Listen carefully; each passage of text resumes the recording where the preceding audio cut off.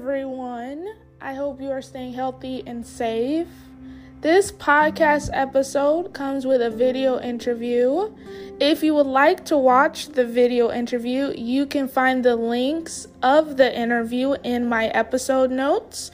You can watch it either through my YouTube page or my Facebook page called Words of Heart Podcasts. However you choose to listen to it, I truly hope you enjoy it.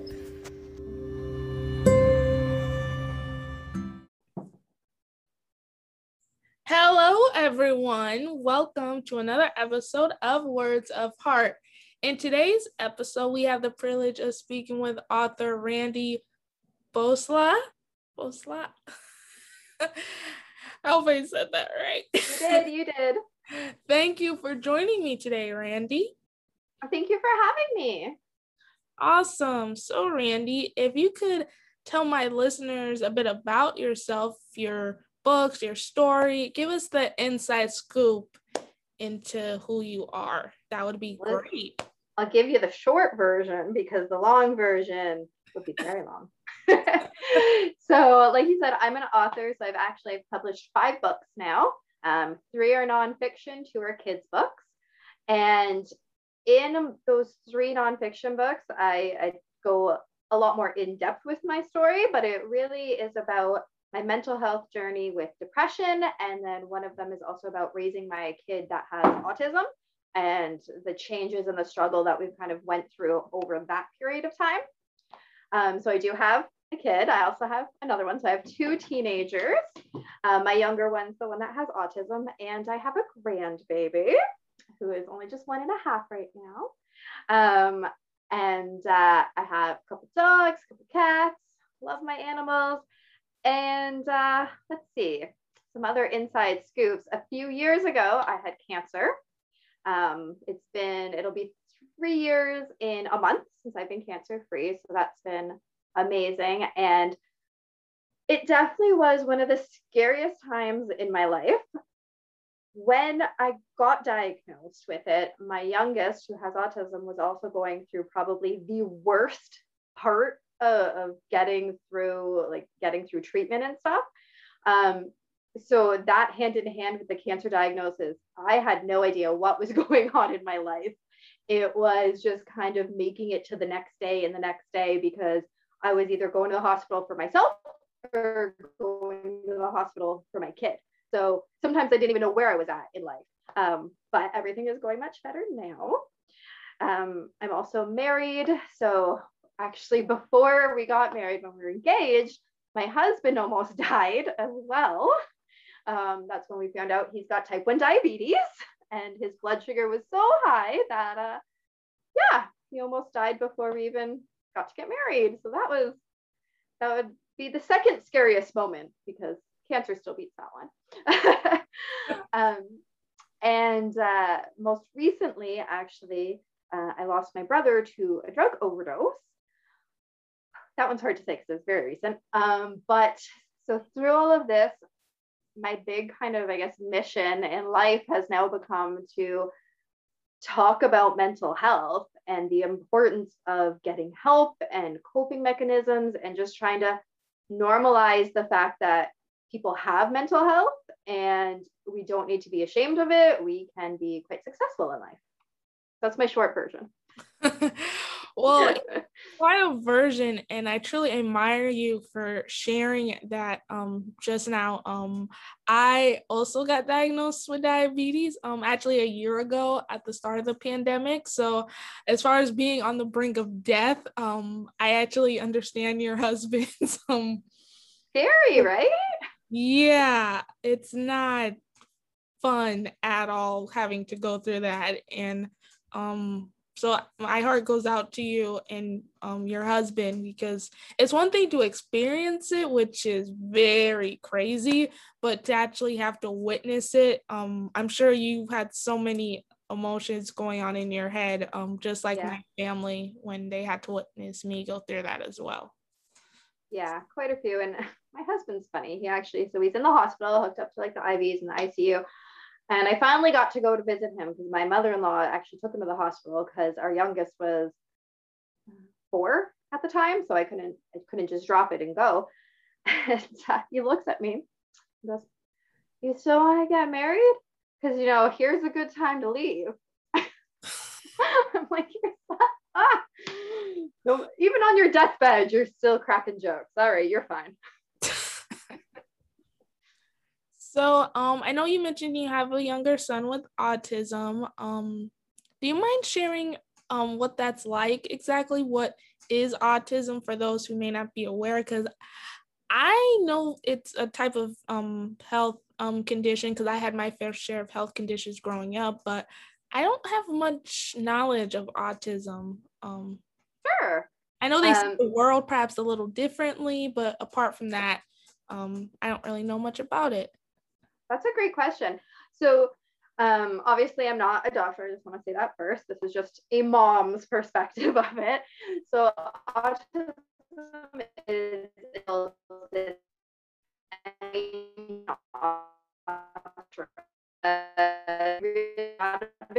low functioning and high functioning, but a lot of people understand it that way, where some people have lower abilities to function and some have higher. I like to think of it more like, so it's a spectrum, but I like to break it down. Like my daughter, Randy, you're kind of breaking up. I'm gonna try to fix that. I'm gonna try at the same time fix it because you're breaking up a bit. Randy, are you still there? Yeah, oh, there we go. Okay. Okay. I'm so sorry for that technical difficulty, everyone, and you. You were explaining your mom perspective on autism before everything was wonky. Yeah, so I like to think of it in different dimensions of the spectrum. So my child technically falls like high functioning, but emotionally, I would put him much more on the lower end. Whereas verbally, he's a little bit higher. I mean, he never stops talking. You just might not always understand what he's saying. So there's a lot of different areas, just like there's a lot of different areas in our own lives, right? We've got communication skills, we have emotional skills, we have our nonverbal communication skills.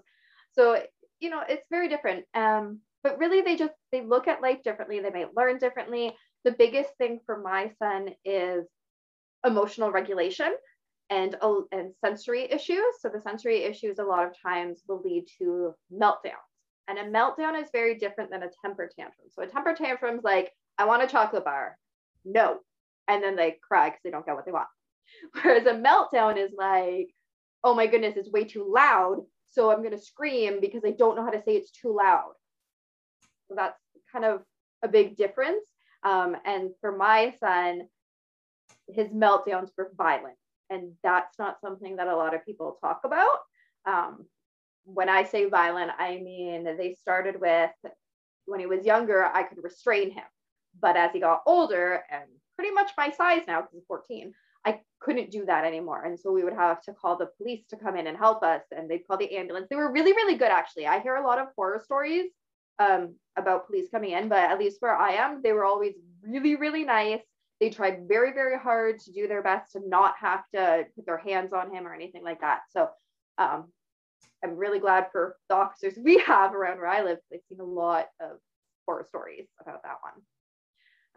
And then from there, he started changing from the external meltdowns to internalizing a lot of it, because then he was getting picked on in school and stuff.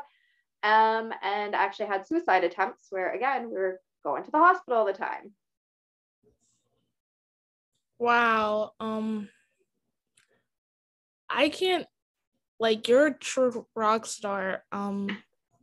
Honestly, because I can't imagine, and you also mentioned you had cancer at one point during this whole experience. So yeah, right around the time that he was having the worst meltdowns and the most suicide attempts, all at the same time.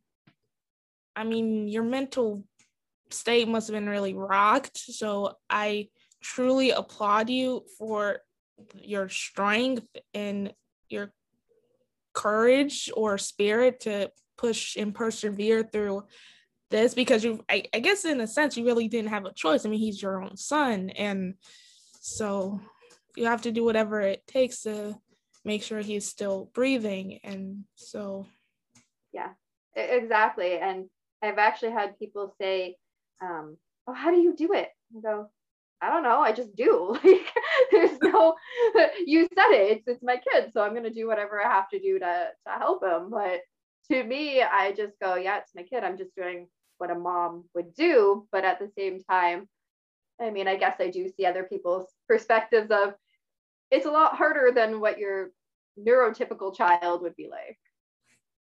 Well, on a child level, because I had many health deficiencies growing up, so I can understand the dynamic of being picked on because you're different and you're not like a normal typical child. Just to give you a little insight into me, for the first 2 years of my life, I couldn't hear her talk. Yeah, many people tend to have a microphone drop moment whenever I announce that, because it's not it's not really public knowledge all that much. But and you have a show. Like, yes, so obviously I'm talking and breathing. So I really have dealt with the whole gamut of being different and having delays and health related issues and everything. I had speech therapy and physical therapy. And on some degree, I can understand the sensory touch thing, because my family, or at least my dad's, emphasized that I have to take my shoes off or socks off the second I get home, like right away. Like I have to have that touch and like feel. Sensory was like a real pivotal part to my, I guess, development in some form. I also have hyperattention deficit disorder, which I believe the medical term or the descriptive analogy of that is basically you have trouble focusing, can't sit still, which to some degree I still have to go through that as an adult, but it's not as apparent as when I was a child. So I understand being different and people making fun of you. I would raise my hand to answer a question. That's, when you want to be involved in school and everything, the students will automatically start laughing this when I get it wrong, which was, it was definitely hurtful, because why do I have to be different than everybody else? And I had special classes and everything. So my whole life I had to like get rid of that stigma that I'm different because of this, but I'm still me. This is a part of me. It makes me unique, It makes me special. So as far as health diagnoses, and obviously I mentioned I got diagnosed with diabetes, so what I just shared and me being diagnosed with diabetes last year wasn't that much of a surprise, considering the gamut of issues I had to deal with as a kid. But obviously I hadn't anticipated having to deal with any more health issues as an adult. So I lost my train of thought as to this whole process. But the point is, good. I understand your son and the mindset of being different when there's absolutely nothing wrong with you, because I definitely felt my fair share of being picked on, and I did have suicide thoughts at one point. So I can understand questioning one's existence and, why am I here? That type of mentality. But you are here for a reason. You are loved and cared for, and you shouldn't end your life, because your story is still being written and it does have purpose. Even if it's difficult for you to see at that moment, it will be revealed to you. Yes, I totally agree. And on a positive note, we have not had any suicide attempts in over a year. So. Yay! That is a very big deal. So, obviously you're an author. You have 2 children's books and fiction books. Yep, 2 kids books, 3 fiction, nonfiction. Nonfiction. So, what are your nonfiction books about? If you don't mind me asking. Oh, of course, I want you to ask. So the first one, so 2 of them are about mental health, and then one of them is about raising my kid with autism. So I got started actually as a teenager writing poetry as my coping mechanism when I was going through my first kind of really big bout of depression. And so I was cleaning out my basement when my husband's grandfather passed away a few years ago, and I found all of my poems that I'd written. I go, these are good. But I mean, of course, I'm biased, but these are good. So I didn't want to throw them out, but I also didn't want them to sit in my basement. And at that time, I was going through another really big bout of depression myself. So I hid in my blanket fort. I made a blanket fort as an adult and hid in it. And I started typing up, because all of my poetry was all handwritten at the time. Because I would be sitting in like English class and just writing it or whatever. And I typed it all out on the computer. I added the story, kind of, fluffed it up a bit, and talked about how I'm glad that even though all of these thoughts in the poetry are pretty much about not wanting to be here anymore, at the end, I explain why I'm so glad that I am still here. So it ends on a really positive note. You just have to kind of wrap your head around the fact that you're going to read a lot of dark poetry first, but there's a purpose. So that was the first one I did. I published that in 2017. And then I was just like, yay, I published a book. Okay. And I wasn't going to do any more. But once you publish a book, you kind of just want to keep going. So I started writing my second book, which was the one about raising my kid with autism, because one of the hardest parts about being a parent to a child who was newly diagnosed was that I had no idea what I was doing. I had no idea where support was or who I could lean on, and I felt completely alone. And that feeling of aloneness is so hard to deal with, on top of going, okay, what do I need to do with you? Okay, I know I need to make some doctor's appointments, but who do I call? Which doctors? The wait list. So it was really hard. And over the course of the years, so my son was diagnosed at age 8. He's now 14. So over the course of the years, I've learned a lot of different things that I wish I would have known back then. And I want other people to not feel alone, because that was the worst feeling. So I co-wrote that with my one friend. So the first half is my story, and then she writes her story about raising her son that has his own uniqueness with anxiety. So you kind of get some different views. And then at the end, we actually put in worksheets with like knowing what every single doctor asked us over and over and over again. We're like, okay, if we would have known what they were going to ask, we could have just written it all down beforehand. It would have made life a lot easier. So we put all of that knowledge into worksheets so that other parents can pick it up and go, oh, that's what a doctor might ask me. Okay, and you write it down. And then that way you can just kind of make photocopies and hand it to each doctor. A lot easier. So I've been working on part 2 of that, because that book goes from when I was pregnant up to grade 6. So I mean, now we have grade 6 to grade 9 that I have to work on to share the teenage years, because those are a whole other story. And then most recently, I released a book this March, and it's called Embracing Me. It's my favorite. I feel like when you do something, right, the more times you do it, the better you get. That's just life, right? So obviously my next book is going to be a little better than the next one. But this one is all about depression, because that's the mental health that I struggle with, and coping mechanisms, and how it's okay. And you already had said my favorite thing to say. Yes, I have depression, but depression doesn't have me. And you kind of already said that with, yeah, you have health challenges, but that's only a part of you. And that's really what that book is all about, is that embrace all of who you are, because you're not just one thing, you're a multitude of things. So being okay with all of these different aspects of yourself helps to embrace who you are and just keep going.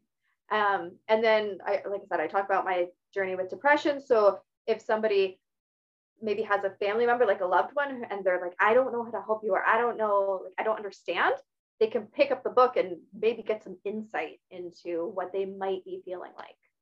And again, worksheets at the end, because I find like something actually practical to put, like they talk about self-care stuff and how to write a letter to your younger self and some practical skills that I've learned along the way.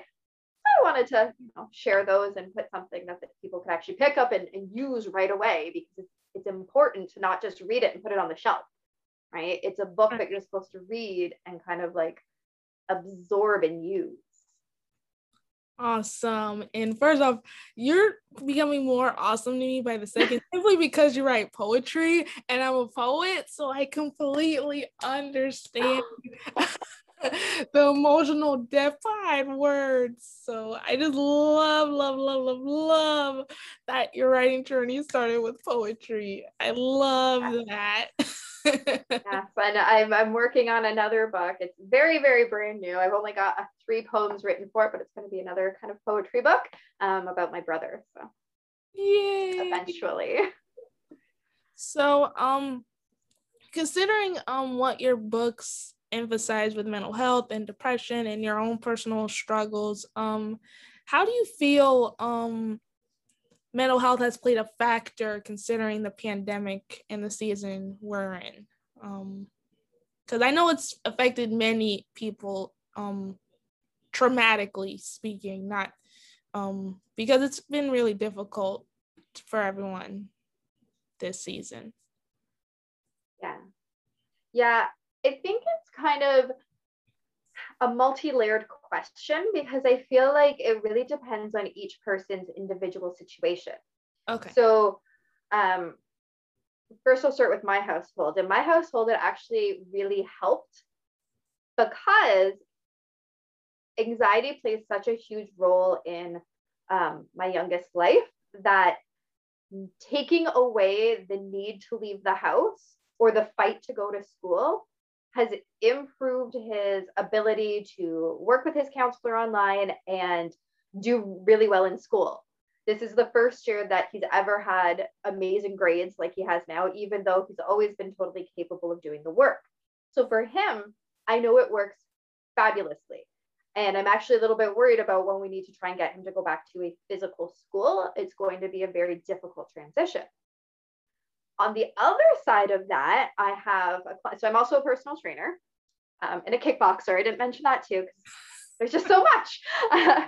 So on the other side of that, I have a client who he actually also has autism, but being out of school, and I know this is the case for a lot of kids, being out of school has been far more difficult for him.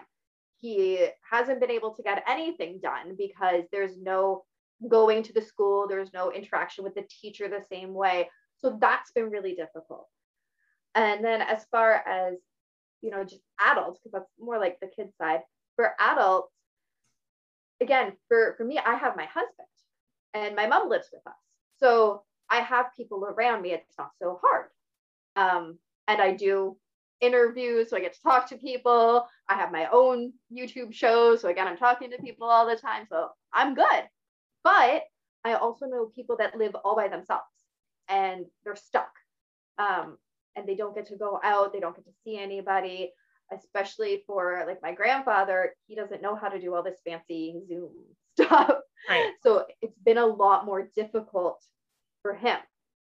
So I think that this has played a role very differently depending on the situation. And I don't think there's one blanket answer, which, at least for the articles that are written locally where I am, I'm in Ontario, Canada, where I am, a lot of the articles are very clearly going, it's bad for your mental health. For some, I'm not going to deny that. For some, it's been horrible. And I've talked to some friends and I have to kind of not talk them off the ledge, but just be like, hey, I'm still here for you. Don't forget. Now, even though I haven't seen you in a while.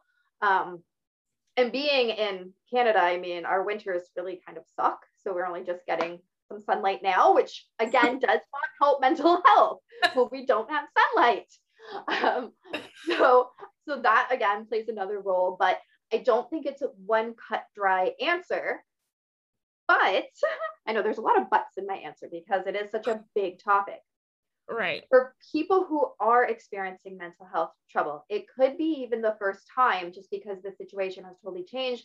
A lot of people have lost their jobs. A lot of businesses have closed. So it's life changing what has happened in the last year. That's very difficult. So for some people, they may be experiencing mental health for the very first time and don't even know where to go. If you've lost your job, you can't just afford to go to a counselor because they're not cheap. Yes, in Canada, we do have mental health care, but a lot of times there's a wait list. So without having the proper supports in place, it makes it a lot more difficult to deal with issues when they arise right away, then they fester. You let things fester, they tend to get bigger and harder to deal with. So that's my really, really long answer. Sorry, but that's my really, really long answer of the fact that the pandemic has affected everyone differently. And I think people need to appreciate the differences that are around the world and around just even your neighborhood in general, and stop looking at one situation as the only situation. I couldn't agree more with your long-winded answer. I do believe, though it has been really tragic, there has been positive aspects to this situation, even though people fail to realize it. For myself personally, there was and because your husband understands the depths of this answer as well, I was on the brink of death. I had just turned 24. I was experiencing birthdays and holidays, all these Thanksgiving, all these fun holidays where you're supposed to be happy and grateful for what you have. And I couldn't really do that because I could have died at any given moment. So it was not easy for me to be appreciative of anything. I was depressed. That's probably the worst amount of depression I've ever experienced in my life. I really hope I don't have to experience any sense of depression as bad as that was. For myself personally, in regards to the pandemic, I can't really hate 2020. I really can't. As much as people want to hate it, I wish I could join in on them, but I can't. I really, really can't. I can't hate 2020 because there was a very likely chance I wasn't going to see 2020 because I was on the brink of death. So in regards to the pandemic in 2020 as a whole, for myself personally, I see it as a blessing in disguise. And this is just from my perspective. I can't speak for everyone. Because if I hadn't been diagnosed with diabetes, obviously I wouldn't be here. So God's like, no, I'm not finished writing your story yet. You still have a long ways to go before you join me up here in heaven. So exactly. He wanted me to continue writing my story and living my purpose. And if I hadn't been diagnosed, then this podcast wouldn't have came to be either. I wouldn't be a warrior for change and be a vocal force to be reckoned with in helping others through this particular platform. And that is okay to not be okay, and that there are people that care about you and want to be there for you, and that you shouldn't have to go through anything alone. So I hope my particular platform, which I hope continues to make an impact during the season. I know this season has been difficult, which is a real key component to why I started this podcast to begin with, because some people don't have that outlet or that source or that person to talk to. So I hope this podcast, audio, video, however they are listening to it, is that nice little hug that they so desperately need, to be like, hey, you are important, you are loved. So just be a nice source of comfort and a big, big virtual hug, because I love hugs as well. That I'm here for you. You don't have to do this alone. I love that. This has been so fun. So I do have that icebreaker question for you. Yes, I'm waiting. Many of my guests enjoy this question. So if you could have any superpower that's not flying or teleporting or levitating, I'm adding levitating now. You can't levitate your body. Let me just put it that way. You can't levitate your body because many people pick what's teleporting when I say they can't pick flying, but it's the exact same. So yes. Now I have to add levitating too, because it might say like, oh, I can levitate. No. You can't levitate your body. So if you could have any power that's not flying, teleporting, or levitating your body, what would it be? Now, do other people also have powers? You could use a power you already possess. People have fun with this question. I just take out the flying go-to and teleporting because so my favorite show growing up was always X-Men, and my favorite character on it is Rogue. So if other people in the world also have powers, then I want her power to be able to touch somebody and just use it, because then I have every single type of power. I've never wanted to box myself into one thing. Like when I was little, I was always going to be an actor because I never wanted to pick one career. I want to do everything. So same thing with superpowers. I don't want to pick one. I want them all. Okay. I'll let you go with that answer. I'll let you go with it because some people have opted to do that. Although that makes you have more than one power, but it's one power, but you use it to get other things. Okay, I see what you did there.